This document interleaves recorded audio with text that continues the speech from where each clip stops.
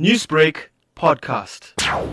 We have taken the view that the government should open up the economy and have a small list of exclusions rather than have a phased opening of the economy with a whole list of permitted items. We believe that business will meet conditions set to limit the spread of the virus. They will screen people, and if we get more people screened, we can actually identify people who need to be tested, and people can be tested. We need to ensure that the potential damage to society, to jobs, to health, to people going hungry and so on, that a sustained lockdown would have needs to be limited, and we believe that a more robust opening up of the economy while bringing private sector resources and capacity to bear to manage the health side.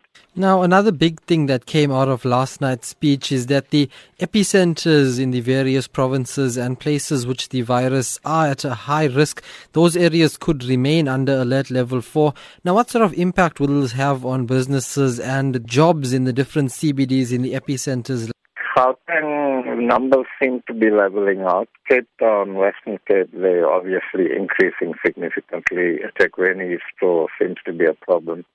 Again, we will be discussing this with government because I think the opening up even alert level 3 while maintaining closure in some of the key concentrations of the economy would be counterintuitive, we think.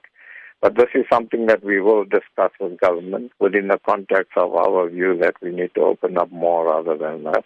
Now, going forward, what's your message to businesses in South Africa? Well, look, business has come to the fore under Business for South Africa and have worked very closely with government. We certainly trying our level best to get the economy going again. As the economy gets going again, the conditions that government set to limit the spread of the virus and to protect the health of employees must be met by businesses.